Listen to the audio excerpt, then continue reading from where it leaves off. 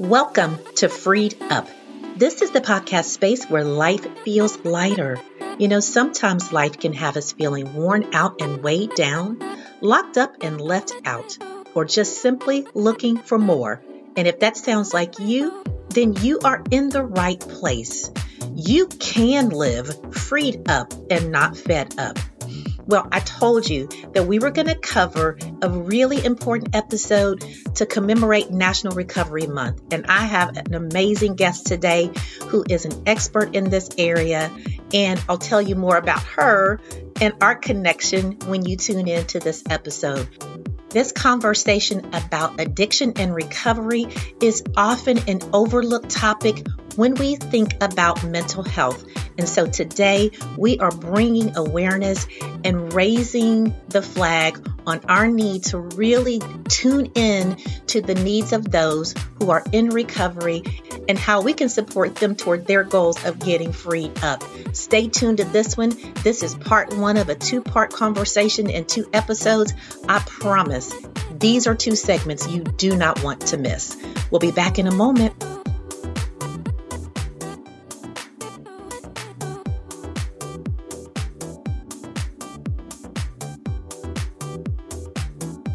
All right, Freed Up family, we are back with yet another podcast episode in this series that we've been doing this year about release. That's our theme. I have to say that every time, just to keep us centered and focused on what it is that God is allowing us to do this year. He's letting us let go of some things, but also as we let go, we are receiving some things as well.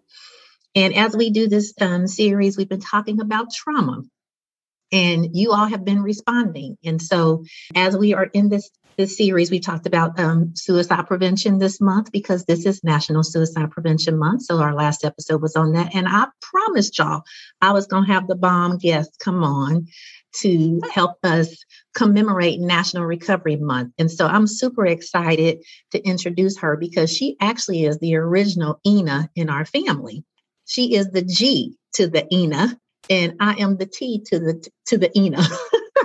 So I'm super excited to have my big sister on, who actually, I have so many things that I could say, so much fondness for her, but tremendous amount of respect because she really is the person that has led our family in really this healing phase. I mean, I've been in the field, the mental health field for a while, but Gina really has led us in this. Little did she know by her own life, the demonstration of her own life and the things that she chose to do to really stretch out and to, 1, just receive God's grace, and 2, to walk in freedom. And so I think so many of us, her siblings, have walked in those footprints that she has set out. So that's as much as I will tell you. I'll let her tell you a little bit about what she does professionally because I've been talking a minute. What's up, sissy? Hey, thank you so much. I'm so excited to be here with you today. So excited. Thank you for asking me. Thank you for having me. Yeah, it is coming at some point, and I always am thinking, okay, what makes the most sense for Gina to be on? And this was the piece that really just, it bubbled up. And I was like, this is absolutely it. I need an expert to come on and talk about this in a way that is going to literally just penetrate the hearts of those who are in this recovery space. I feel like this is a space sometimes, that gets overlooked at times. When we talk about trauma, we're talking about suicide prevention, we're talking about trauma relationships and getting over abuse, but recovery sometimes gets lost. And I really wanted to elevate that. And I said, there's nobody else to do this but G. So talk a little bit about what you do professionally, first of all, because I want people to know and hear from you and the work that you do. Well, and I agree with you that we overlook this piece, which can be a barrier and an obstacle to so many other places that we want to heal from. And so I have the blessing of being able to minister in a space in a recovery center. And when I am speaking of recovery in this sense, I am talking about substance use recovery. Mm-hmm. And then I want to be clear that as I speak about substance, that's any substance that is used to change a mood or alter a mind space, to bring about greater relief than I can just get on my own, Mm. and from any substance, wet or dry. And so, some of those substances are legal, some are illegal. Right. But we have tendency to misuse them.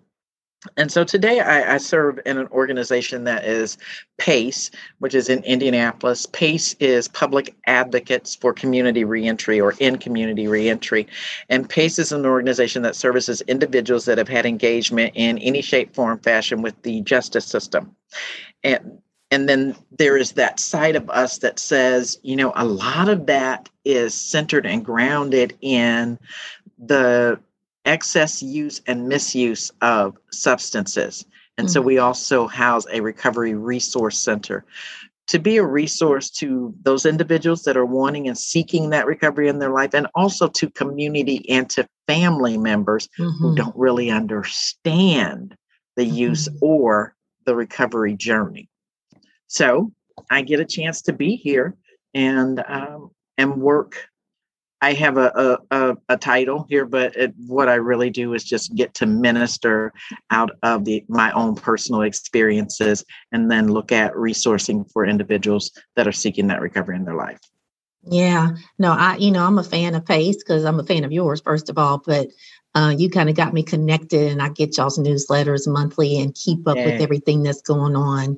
And I love the fact that you raised this important point about individuals who are interfacing with the justice system, that there is this intersection of a lot of mental health issues that really drive some of that behavior.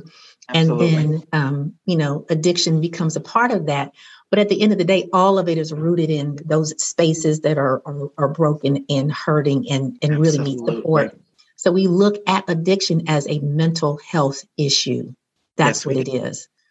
Yes, it is. And so I love that you raised that. And something else you said too, G, was about really extending to families. That systems approach is so key, because it is not just about the individual. That's my social worker roots that'll come in. It's like the person in the environment. And so a lot of your work is with those families as well. You mentioned your personal passion and commitment to the work. You want to share a little bit more about that? So I am a person, so those systems have languages to them. So all of these systems that we work in, addictions, treatment, recovery supports, mental health, all of these systems have language to them. So I am what they would call a person in long-term recovery. I'm not always sure of what the measurement of long-term is, but I'm going to go ahead and call mine long-term today. August 26th of this year, I celebrated 25 years of continuous abstinence from any substances. Yes. And again, wet or dry. So I don't indulge in any substances. And Lord knows I indulged in a lot long before this. And I don't drink, and I haven't done so in 25 years. It's made all the difference in my life. It's made all the difference in my family's life. It's made all the difference in my community's life. And so that, I'm loving the theme of this National Recovery Month.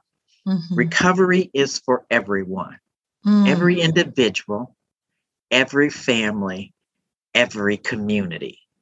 It is powerful for me. So there's an organization, Faces and Voices of Recovery, and early on in my personal recovery journey. And let me just be clear. I'm not saying that, every now and then I smoked a joint. That's not what I'm saying. What I'm saying is that I had a daily crack habit. And I can't even tell you how long that lasted, because it stole time from me as well. So I don't even really know the measure of time on it, but I know this measure of time. I know this measure of healing. I know this measure of freedom. I know that 25 years really well. Yeah. What's happened along the way is God. I have no idea. I mean, it just happened one day. I was sitting after my third treatment center, and then the choice was suggested to me, and I made a choice to move on to a woman's recovery home.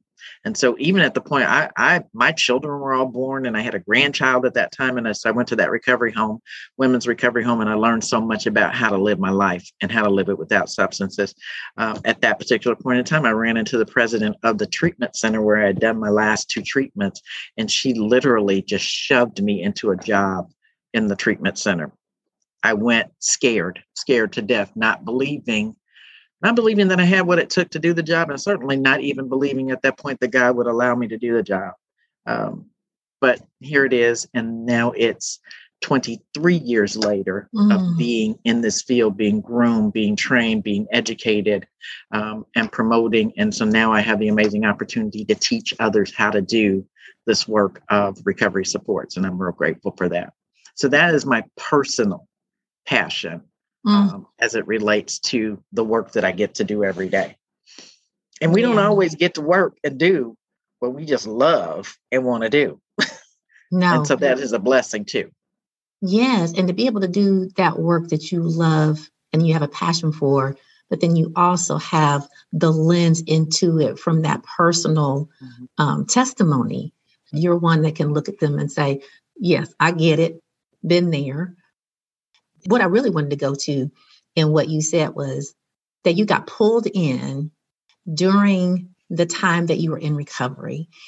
I need you, G, to talk about that, because one of the things, and I mentioned this the other day in a IG post, that for some reason we have an issue with brokenness in our society. And we label, and this is something that's just a part of our culture. It's a part of the acculturation that we've experienced as we think about, how we really want to be. And sometimes if things don't line up with what society says is the right way to be or the best way to be. And so we label that, we push aside, we ostracize, we other. And the fact that you were pulled in, what did that mean to you? That you weren't at the space where you felt like, hey, I should be doing this. You went scared, but that person that pulled you in knew that you needed to be in that space at that time. She knew.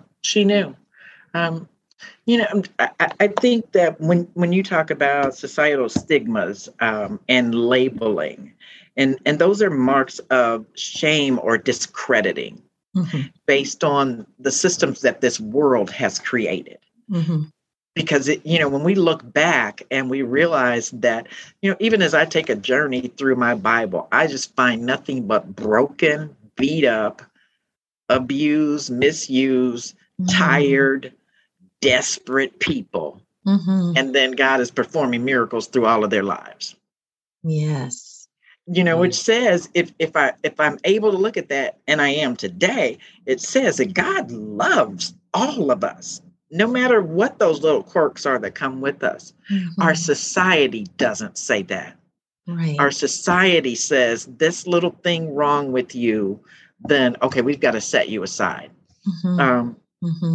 Even in our spiritual realms, in our spiritual houses, we have tendency to set people aside.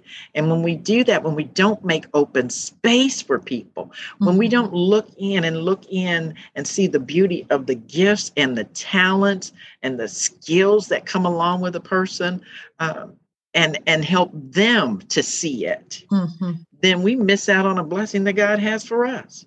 And I believe that that's what that lady saw that day in me. Although I'm sitting in the corner shaking, scared, because one thing is I don't want to use anymore. And I'm scared to go out of this house because if I do, I just might, because that's what I know how to do now. But also just having a conversation with me. She sat there with me on that couch for that entire time we were there, which was a few hours. We were working on a project, and just talked to me. And in the conversation, I believe she heard the grounding that was put in me, the foundation that was put in me, the education that I had, the ability to just think and reason things out. And she didn't set me out in that facility to just come in and start a little job. She called the HR director, and I went to that facility where I had just left 2 years ago as a director in that facility. Wow. She took my food service, my hostessing, my restaurant skills, and I ended in that facility as the food service director. That was my first job in that facility. And so that was the open door for them. What I believe that God had for me was then to be able to move into other spaces and learn treatment and learn basics of addiction, learn basics of counseling, and then to be connected with people who would move me forward in this field. So yeah, at a time that I didn't have a clue, kind of like, I didn't even know how to tie my shoes, but somebody else saw something and then they began to work with it. Yeah. She saw the next level up. So that's the real level up right there. Is just being able to see that in vision. But G, what you said that is so powerful is that she saw you. She saw me. That's really in the addiction space. In any space where we feel like we're not at our best, we just want to be seen. And so yes, I talk a little bit about that's a very important factor when it comes to shame. One is to be seen and to be known and to be appreciated regardless of what existed there. But talk a little bit about more as it relates to what are the supports, what other factors go into really helping someone who's in that space and in that mindset. So, one of the greatest spiritual principles that we find in any opportunity to help someone is acceptance.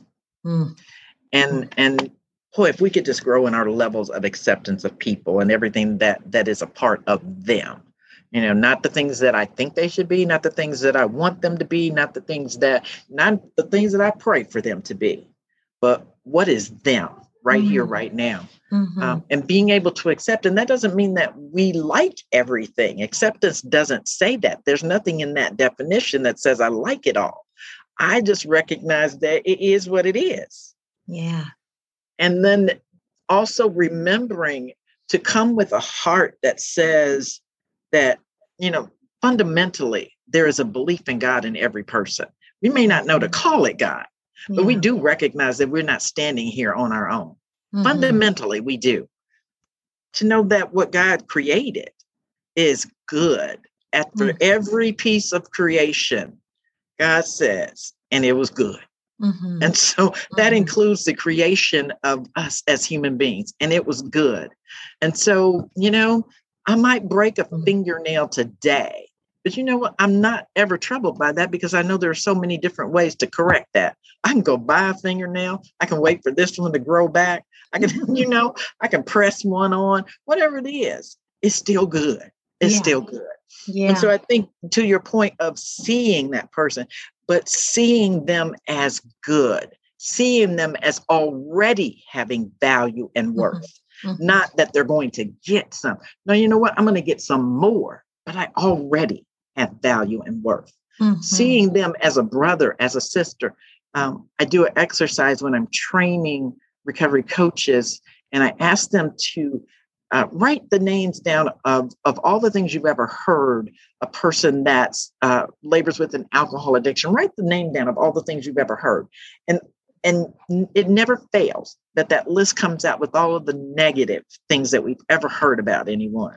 Alky, drunk, all of those things. And then when we come back together as a larger group, what we'll point out is that I didn't see anybody write down mother, father, sister, brother, neighbor.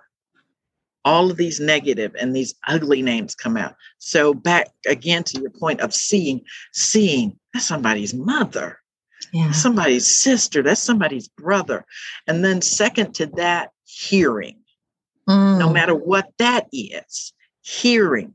So many times as recovery coaches, and that is a strong piece of support in this recovery work, just listening,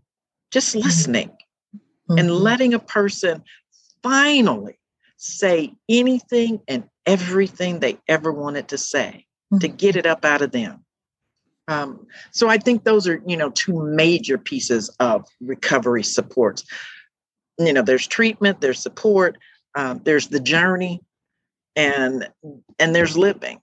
But I think those are two of the strongest pieces. Yeah, you know what, the hearing is where you know that you've been felt. And we talk about you feel me when you hear me. And that empathy is so important. And, this piece of often I know I've talked to folks who struggle with substance use, and it's like the judgment that is felt so many times, that there's this blaming, that somehow, you decided that this was going to be part of your life when you were like 1 or 2 years old. And like, when I grow up, I'm going to be this, I'm going to do this. No, that doesn't happen. There's so many factors that affect and really are foundational to addiction. But part of that is just being felt by someone. So that listening is so important. Listening without judging. And that's empathy. Yes. That's empathy.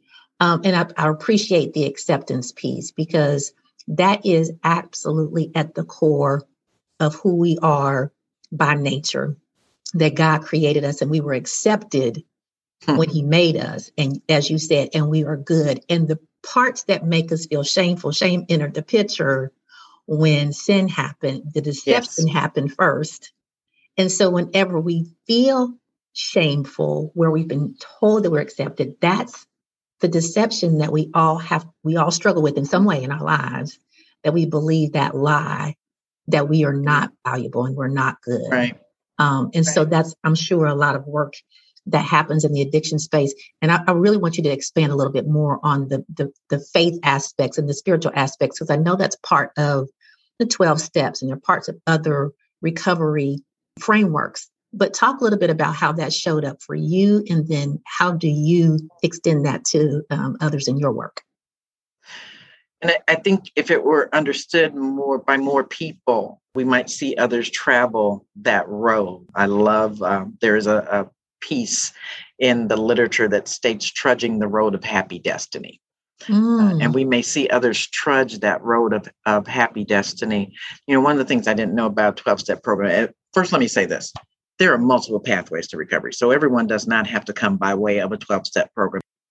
However, this is the one that worked for me. And this is the one that I know has a divine design on it.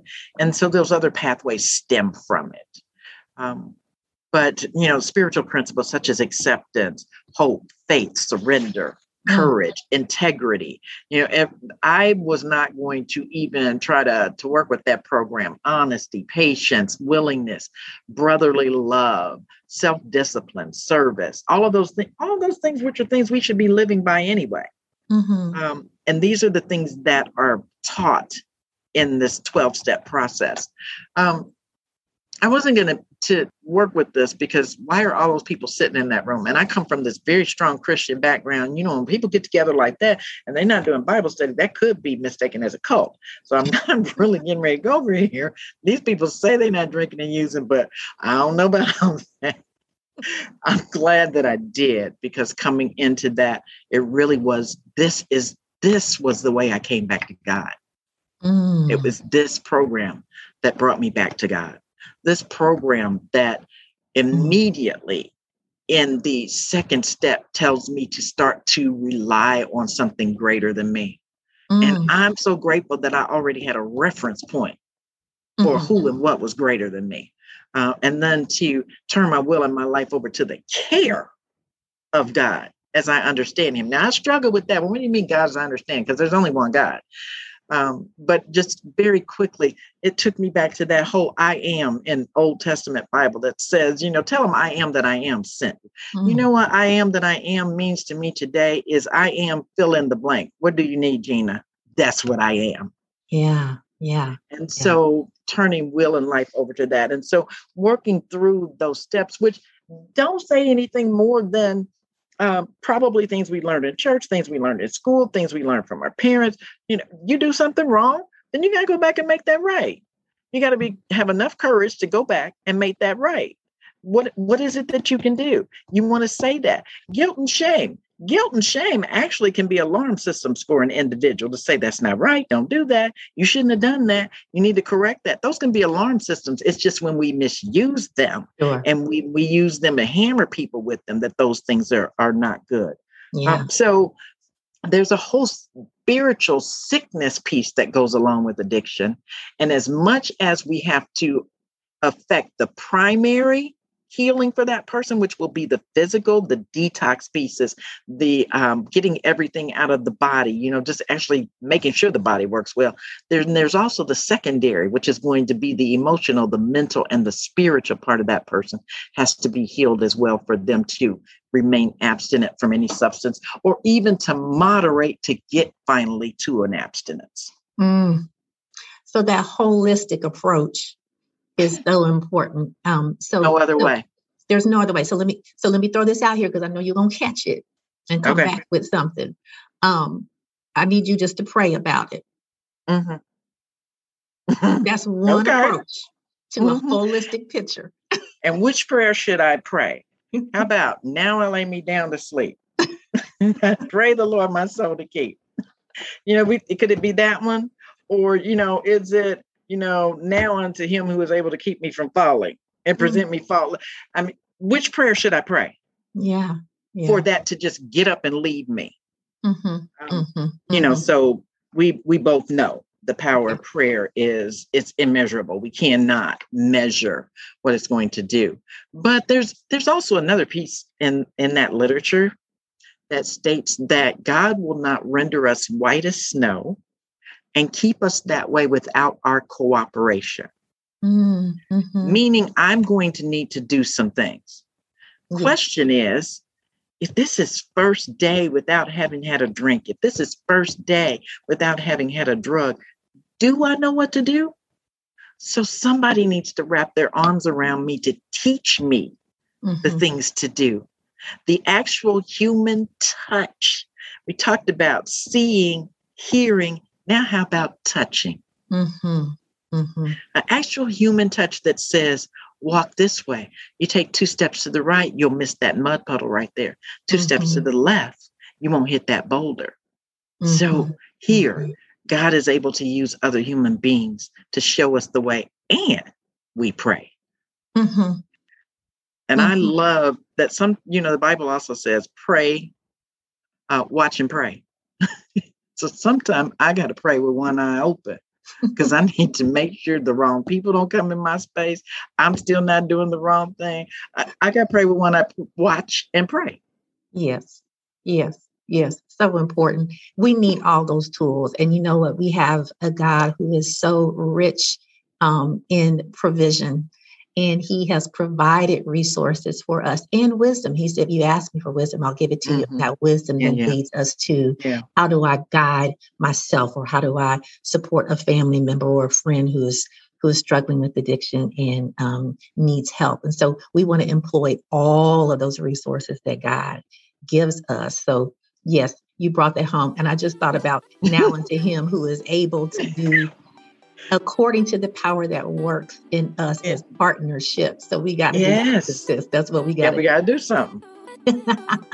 I love it.